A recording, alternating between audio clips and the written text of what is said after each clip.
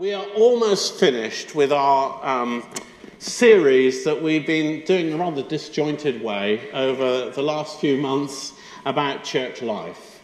And we're talking about attitudes, and there's one more talk which John Marshall's going to do in a couple of weeks' time as well. And next week we're going to do more on the vision talk that we shared in September. But this is the penultimate talk on church life. And we just felt God has constrained us to go after some of these themes. And we're talking about our attitudes towards one another.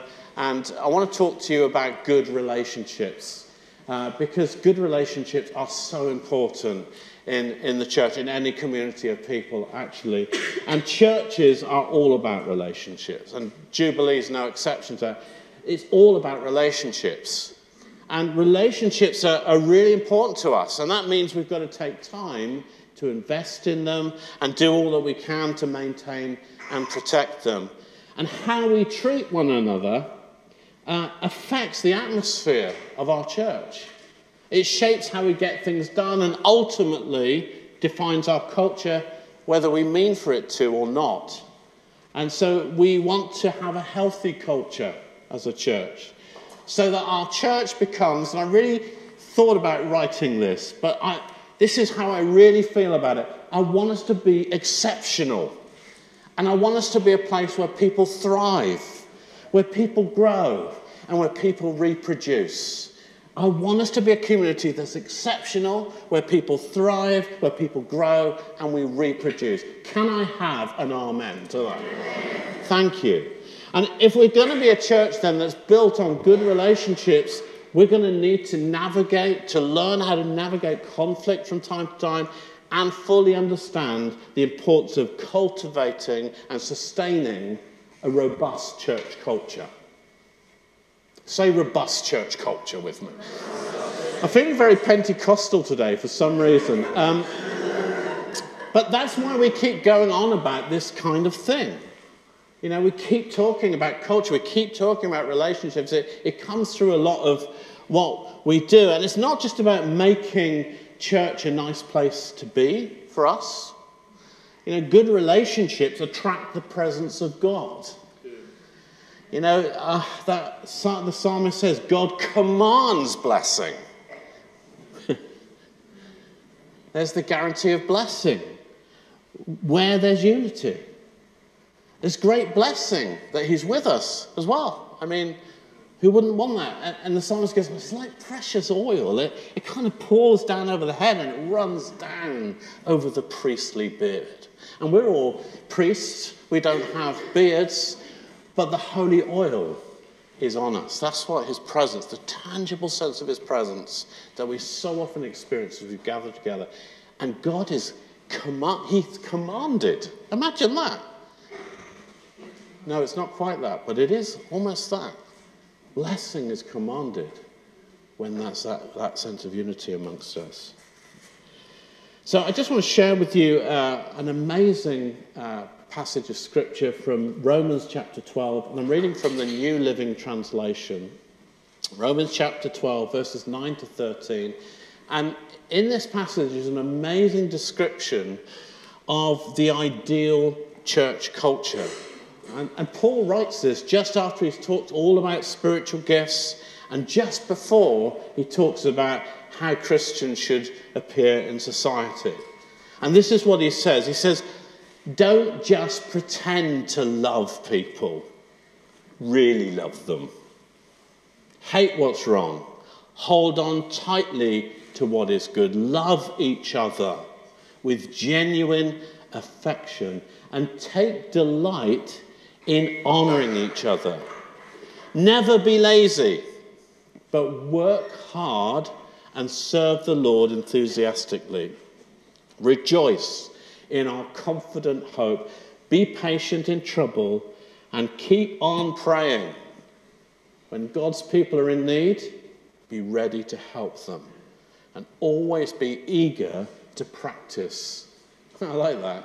Practice it. Hospitality. Always be eager to practice that. I mean, imagine a church where everyone thought like this. Imagine a church where everybody did this. where people came into a community like this? What would be the impact on the unbeliever coming into a community that was like this? I mean, wouldn't you want to be part of such a group? The culture of the church as Paul saw it, and presumably as God intended it. A place where there's genuine affection. A place where there's mutual honouring of one another. And where the kind of love that's cultivated amongst us is sincere. Don't just pretend to love people. See, insincere love is conditional. It's, I'll love you if you don't hurt me. I'll love you if you do what I want you to do. I'll love you if I like you.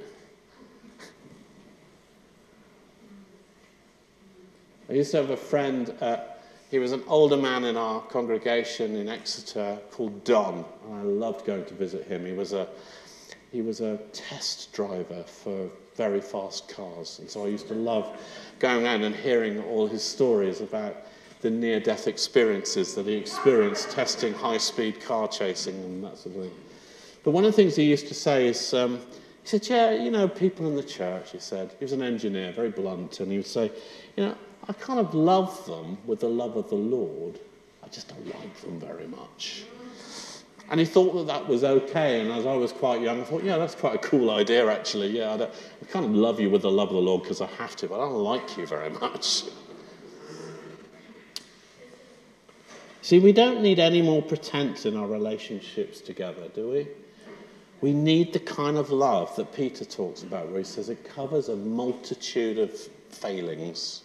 Any failings in you or in your relationships? We need love to cover all of that. Yeah, I know, sometimes I'm going to mess up, you're going to mess up, but I love you. So what prevents this from happening? What prevents this kind of culture being built amongst us and from having good relationships in the church? Well, I can identify two main challenges to this. The first one is offence, and the second one is about culture. So I'll talk to you about the challenge of offence first of all. I mean, offence is the opposite of holding tightly onto what is good. It's the opposite of that. Paul has just talked about this, and instead of holding on tightly to what is good, what we hold on to actually is a multitude of small offences that build up over time. Anybody? We hold on to stuff, you know. We build a case against somebody. We find evidence for more and more that confirms our original offensive thought about the person. And then we build a case, and then we start avoiding them. We stop going where they are. We even stop coming to church, and we find somewhere else to shop. That's how bad it can get. Offence builds up. And actually, one of the ways that you know that something isn't right towards somebody is if you start avoiding them. It starts with, I'm just going to walk this way around the room. Isn't it great? We've got all these different kind of alleys to get to the back. I'll go that way. I'll just avoid them. That's how you know there's something not quite right, and you need to pay attention to that feeling. Offence undermines love. It cripples our commitment to one another, and we start backing off and withholding ourselves, forming instead a protective bubble around us. Don't come near me. Smile at everybody, but don't come too close. Even in the church. Even in the church. You know, somehow we can accept it if this happens at work, can't we? Oh, well, this is kind of people, that's what it's like. We can accept that. We can accept it perhaps in school, even expect it in even, but it can be very hard to accept when it comes to other Christians, because somehow we think, you ought to know better. But it's a sad fact that people will hurt people in church just as they do everywhere else. If you've been in church any length of time, own up. Yeah, it's true, isn't it? And I don't know why this shocks us so much. When it happens, But somehow it's even more painful when we're hurt by the church, isn't it? I mean, you kind of expect it out there, but when we're hurt in church, it's even more painful. I know, because I've been hurt in church. I've been hurt by other leaders. I've been hurt by those that I lead. It hurts. Especially when you've been vulnerable, when you've opened yourself up, where you've shared your life with people, sometimes over many years. And it really, really hurts. Like nothing else. And I think Jesus knew something about this. He was betrayed by one of his closest friends. Have you thought about that? Judas, the man he picked. He poured his life into him. He lived with him. He ate with him. He slept beside him, no doubt, on the road. And Judas had been loved by him. And Judas had been intimate with Jesus. But then it takes somebody very close to betray another with a kiss.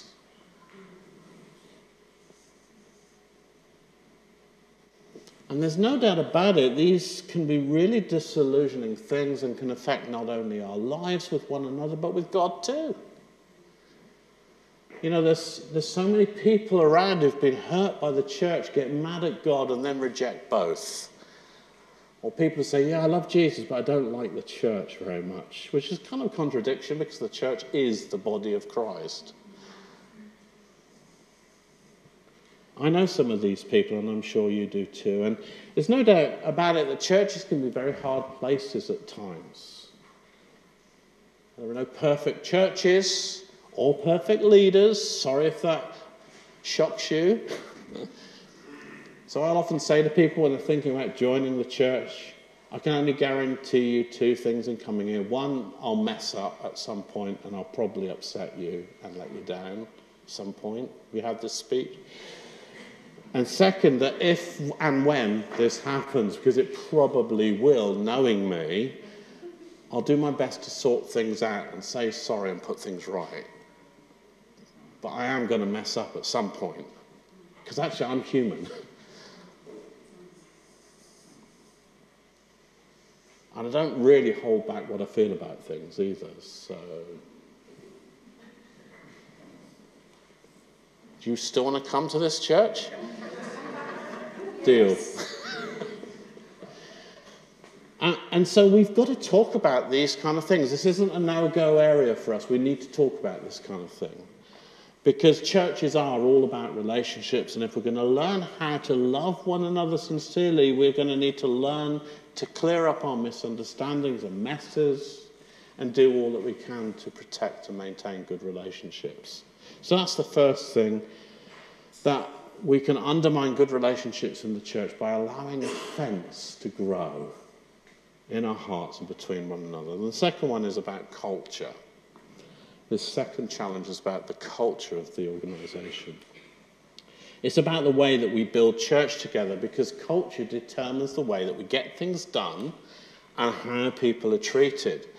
Culture makes the atmosphere of the church and can often be heard in phrases, this is how we do things around here. And if you've been around Jubilee for any length of time, you'll know how important our culture is to us. We've spent many years developing it and defining it, maintaining it, and we've even put the words on the screen somewhere. Yeah, there. And one of these words is especially important to us when it comes to good relationships, and that's the word honour, which is also one of the words Paul uses in the passage I read earlier in Romans, to love one another with genuine affection. Oh, that's good. With genuine affection and take delight in honouring each other. Take delight in honouring each other. We need to take delight in it. And we've defined honour as receiving and releasing people according to how God sees them. We need to take delight in that. Receiving people and treating people in the way that God sees them. That's what we're going after. And that means that we've got to call out the good in one another. And sometimes we do this prophetically. One of the things I love doing is just pausing and saying, okay, I'm just going to speak over some people and tell them what I appreciate about them. honour them, call out the good in them that we see in one another. So we often do this publicly and just describe how people are gifts to us. It's absolutely amazing. There's a couple who visited us last week, and they last came to our church 8 years ago. They don't live in the area, it's okay. So they came back to visit, and they're actually moving back into the area. And they wanted me to know that I prophesied over them when they visited last time. He said, quite a long prophecy, and it was recorded. And everything that you said has happened. Thank you for doing that. Thank you for obeying God. I said, wow, what did I say? Because I hadn't a clue. I couldn't even remember them. Certainly didn't remember their names. But something at that moment called out a whole destiny for the last 8 years over them. Isn't that amazing? Well, that's what we're about. We want to call out the good in one another, say what we see in one another, and call people to higher things and release the spirit of Caleb that says no. So we were just saying. Doesn't say, won't hear no. So I love doing this, but mostly this is about how we choose to relate to one another. That's what it means to have honour. It's contrary to so much of what we see in the secular culture, isn't it? Which seems so determined to pull people down, take delight in pointing out the worst things in people. Our media's full of that kind of negativity, especially those who've been successful. Have you noticed? They're the ones that media seems to take the greatest delight in saying, yeah, but look at all their problems. Seem to be successful, but look what's really going on. What is that in our culture that loves to do that? Well, it kind of makes us feel better. We can't have that in the church. It happens in families, in schools, in workplaces too, where people talk about one another behind their backs and they delight in other people's inadequacies. The church isn't meant to be like that. We're meant to be different. We're meant to be counter-cultural in how we do things. Is that what you signed up for? Being countercultural in how we treat one another. See, Paul says he wants us to take delight in honouring one another. That means that we choose to respond with honour no matter how others act towards us or how dishonourably we may be treated, and that's challenging.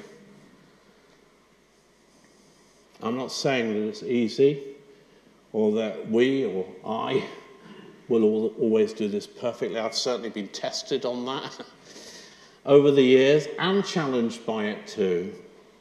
I remember somebody saying, that wasn't very honouring the way you spoke to me, and it absolutely floored me. I thought, oh my goodness, you got me.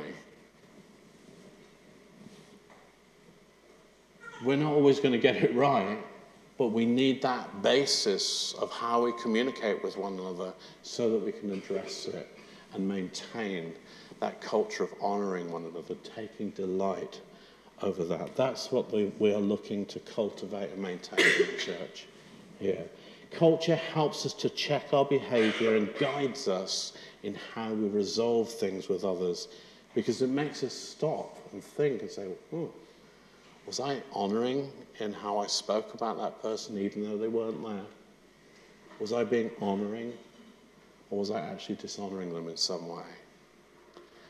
So those are the challenges, those two areas. It's about allowing things to build up, offences, and it's about our culture. So how are we going to resolve things with one another when we need to? Because we will do. The first thing, when things go wrong or when we're wrong, what do we do? As I've already said, these things will happen sometimes. Mistakes are made, misunderstandings occur, people get hurt or upset. How are we going to deal with it? How are we going to resolve things? Well, this might surprise you a little bit where I'm going to start, but it starts with you. It starts with each of us, firstly, taking responsibility to deal with our own mess. Yeah, but they're the ones that upset me. Well, start with you first. Just take a check. an inventory. I say this because often when we get hurt or offended by others, it's not always clear in the moment why we respond in the way that we do. So before we vent, we need to just ask ourselves some questions like, why did I react like that? That was a bit of an overreaction. Have you ever thought that? What was going on there? Because sometimes it's simply that we're being too sensitive, you know? We live in a culture where people are too easily offended, I think, in my opinion. And when this happens, quite frankly, you need to suck it up, you know? Move on. Be the bigger person. I'm serious. Sometimes you just need to suck it up and get over it. Somebody once had a massive problem with me, and it went on for weeks. And I couldn't get, what have I done? You know, what is going on here? And it was, you didn't look at me when I looked at you, when you walked through the church. You didn't acknowledge me. Seriously?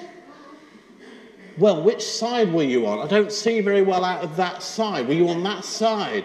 Yeah, I was. Well, I probably didn't even see you. For goodness sake, grow up.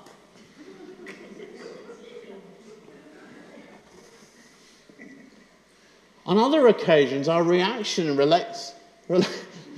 I enjoyed saying that. I've really got a lot out of it. On other occasions, our reaction relates to a similar situation or even a similar personality that hurt us before. And so we overreact because actually we've never dealt properly with the historical pain that we've been carrying. Maybe you've moved on and you're in a different place now. But blow me, you meet the same kind of person. You know, do you ever do that? You categorize them, oh, they're that kind of person. And then you go, wait for it. I'm getting a lot of nods here, so this is good. And this is because we're all works in progress, you know?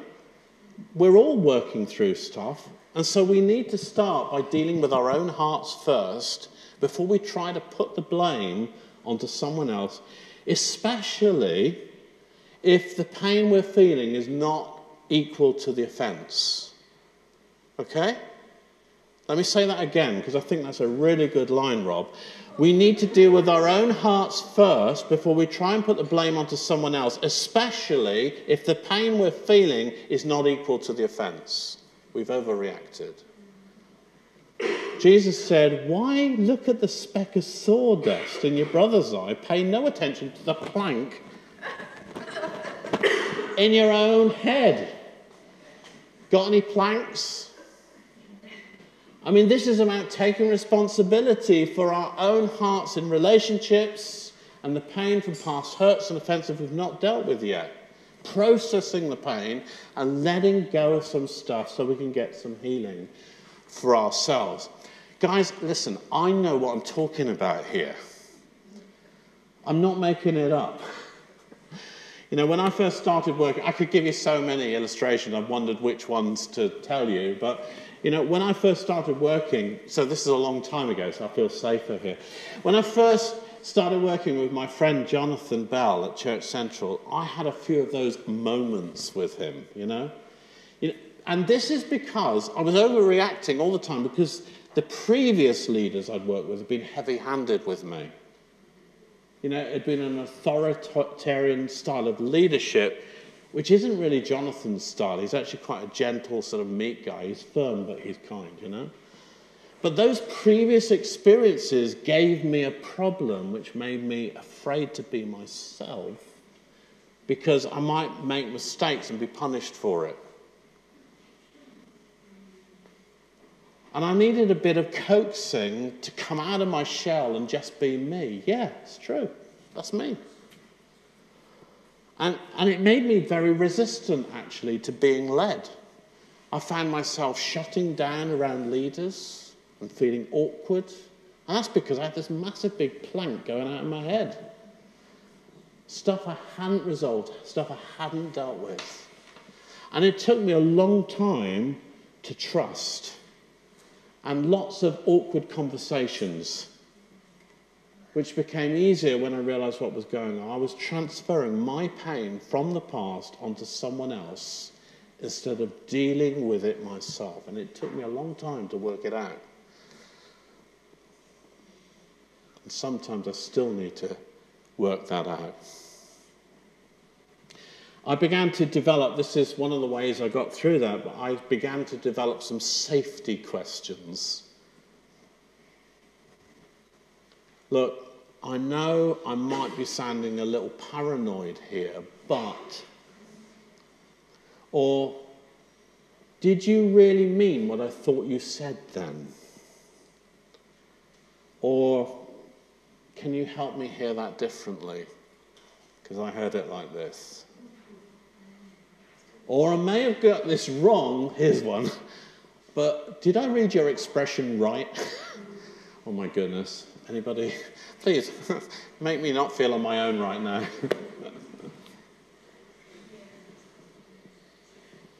You see, we need to deal with our own mess before we confront it in others. And then we're safe to speak to our friend about the offence or the misunderstanding. I hope you understand, I'm not trying to gaslight you here by saying, hold on, it's your problem, not mine. All I'm saying is we're human beings, works in progress, and sometimes we just need to stop for a moment and say, hold on, what's going on in that reaction? And deal with that first, so that we can deal with things in a better way with other people. So we need to then take steps in restoring good relationship, and I'm going to go through this quite quickly, but you see, Jesus anticipated that problems might sometimes occur amongst us, and he gave us a 3-step process to follow, and we encourage people at Jubilee to adopt these steps if we encounter problems with others in the church. And it's from Matthew chapter 18, verses 15 to 17, which I'll just read to you and then go through it. So if another believer sins against you, so it's kind of anticipating that they might, go privately and point out the offence. If the other person listens and confesses it, you've won that person back. But if you're unsuccessful, take 1 or 2 others with you and go back again so that everything you say may be confirmed by 2 or 3 witnesses. And if the person still refuses to listen, take your case to the church. Then if he or she won't accept the church's decision, treat that person as a pagan or a corrupt tax collector. So what does this mean for us? Well, firstly, this step to go and tell the other person privately, so that you can sort things out. You know, that's to be the motivation. I just want to sort things out. I realise something got in between us there. Maybe just me. But I want to sort this out with you. It's not to go on the attack and attack them. It's actually because I want to sort some things out and tell them that what they said or the way they said it has hurt you in some way. So don't go and tell everybody else and gossip about it. Don't malign their character. By all means, speak to a trusted friend who can hold you to account or advise you about it, but don't make more mess in the church that others then have to clear up. Go and tell the person. Go and tell them, but be careful how you do it, because you may have got the wrong end of the stick. So we need to be humble when we approach one another, and honour means that you're expecting the best out of them. So there are very few people who deliberately go out to hurt other people, and most will be horrified that they've hurt you or that there's been a misunderstanding. But if the response isn't good and there's no acknowledgement, then Jesus says take it to step 2. Go and tell them again with a witness. So that what that's saying is don't give up on them. Just because you've not been able to finish the conversation, take somebody else with you. And so go and explain it to a trusted friend, what has happened, and listen to what they say. They might say, no, you're in the wrong. Have you thought about that? You go to your trusted friend and say, actually, you're in the wrong there. You should have grow up and put on your big shoes and move on. Or what they've said is, that's fine. Or they might say, no, that you're wrong. But otherwise, take them with you to speak to the person and hurt you. Not to gang up on them, but as a witness. And we've done this. We've had to do this on occasion in the past. And sometimes it's just helpful to have somebody else in the room who isn't emotionally involved as well. And they can say, actually, yeah, I can see your point, but I can also see your point. I can't see that point in the middle. I think we need to do something about that. We need to bring some kind of reconciliation. And again, the motivation isn't ganging up on somebody. It's actually how we're going to resolve this. And then the third step is very scary. It's tell it to the church. And it's a very serious step which would involve leadership or even church discipline. But in all my years of church, I can't think of one instance where I've actually seen things get that far. I've never had to do it. But this is how serious Jesus views sin in the church and how much he values unity of the body and the guarding of relationships. So take it as a warning to us. In the end, it becomes public, you see. Disagreement, discord becomes public, it affects the whole community. And that's why we need to guard one another in relationship. So Matthew 18 is how we resolve most difficulties that we encounter with one another. But supposing that's not possible, perhaps the person isn't directly connected to you, or you've parted company, or the relationship has completely broken down. Sadly, this does happen. And when it does, there's no guarantee that the relationship will ever be restored. And that's really hard to accept, actually. But it doesn't mean you can't forgive anyway and resolve the offence in your own heart. Don't let it stick to you. Don't let it form hooks in your heart that cause you problems in other places. Don't hold on to it, otherwise you're going to have to deal with the unforgiveness and all the pain that goes with it at some other point in some future relationship. And often forgiveness takes place. Somebody once said, forgiveness is like the layers of an onion. There are multiple layers and every layer makes you cry. It's true. And sometimes forgiveness takes time. And that's okay, but that needs to be our attitude, a decision to keep forgiving. So are there some people that you need to forgive? I have to ask that question. Are there some things that it's time to let go of that now. It's holding you back. You need to let go. So I just want to encourage you to make some time. I'm not going to call you to the front and say, come on, let's have a public show. But I want to encourage you to have a time of self-reflection before you put the blame on someone else. If you're still holding something from years, it's time to let go.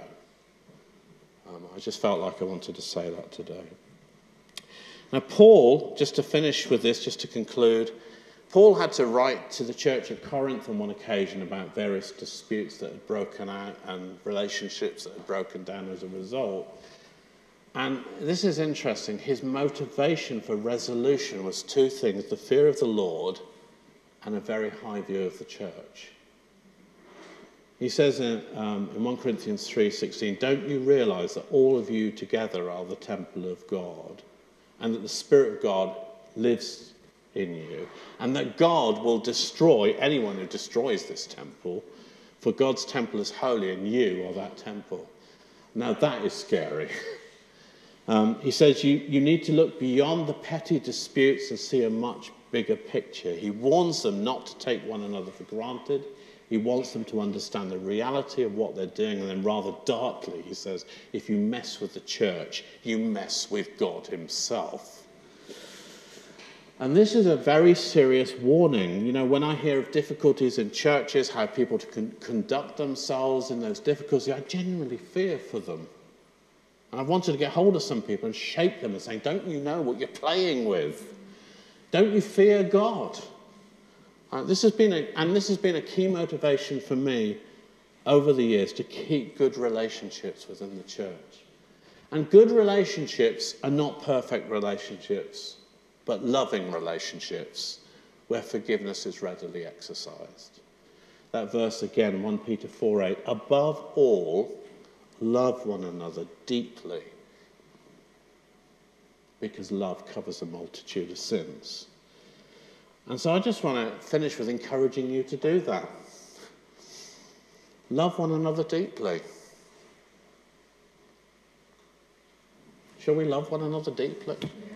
And keep short accounts with one another. Don't let offence rob you of good relationships with other people. Let's do all that we can to resolve things well. Let's delight in honouring one another. Perhaps you have been offended. Well, I want to encourage you, just start with some self-reflection. Start there. Don't think, right, I'm going to go and tell them. Start with some self-reflection. What stops you from exercising forgiveness? That's part of the self-reflection. What is it that needs to be resolved for you to show love to that person again? Because if you go to them without having done that journey, it's just going to end in a broken relationship. So what I wanted to do in closing is to break bread together as a celebration of our unity. It's a love feast. That's how Paul describes it. So I want us to just finish with loving one another, breaking bread together. And if you do need to sort something out with somebody, just do it. Let it go in your own heart. If they're not here, then decide before God, no, it's time to let go. Or if you need to just hug somebody and say, I really love you, that's enough. I don't want to make a big, heavy thing. I just feel like, communion is because we want to be united together. And Paul says, I want you to break bread together. If you need to resolve anything, that's a good time to sort it out. Also, I just want to encourage you to take a moment in this time. Simon's going to lead us into this in a moment. But I also want to encourage you to take a moment to honour one another. Take great delight in saying what you love and appreciate about one another. And get over feeling embarrassed about it, all right? Just tell them. And imagine you're me. And give them a big hug and all the rest. But speak good things over one another, bless people, and tell them how much you love and appreciate them. Well, shall I just pray and then I'm going to hand over to Simon? Is that okay? So, Father, thank you for our church. Thank you for this community. Thank you for your presence with us. Thank you for the blessing of your presence. Father, will you just come upon us, even now, in this moment, as we break bread together, as we look to honour one another and be affectionate with one another, we just pray that your presence would be manifested in a wonderful way. And Lord, we just pray your protection over us as a community through the years to come, with changes, with things that we go for. Father, never let us be held back because we can't resolve things with one another. We just pray that your name would be glorified through us and that we would be completely countercultural, an example of what heaven is like on earth. In Jesus' name, amen.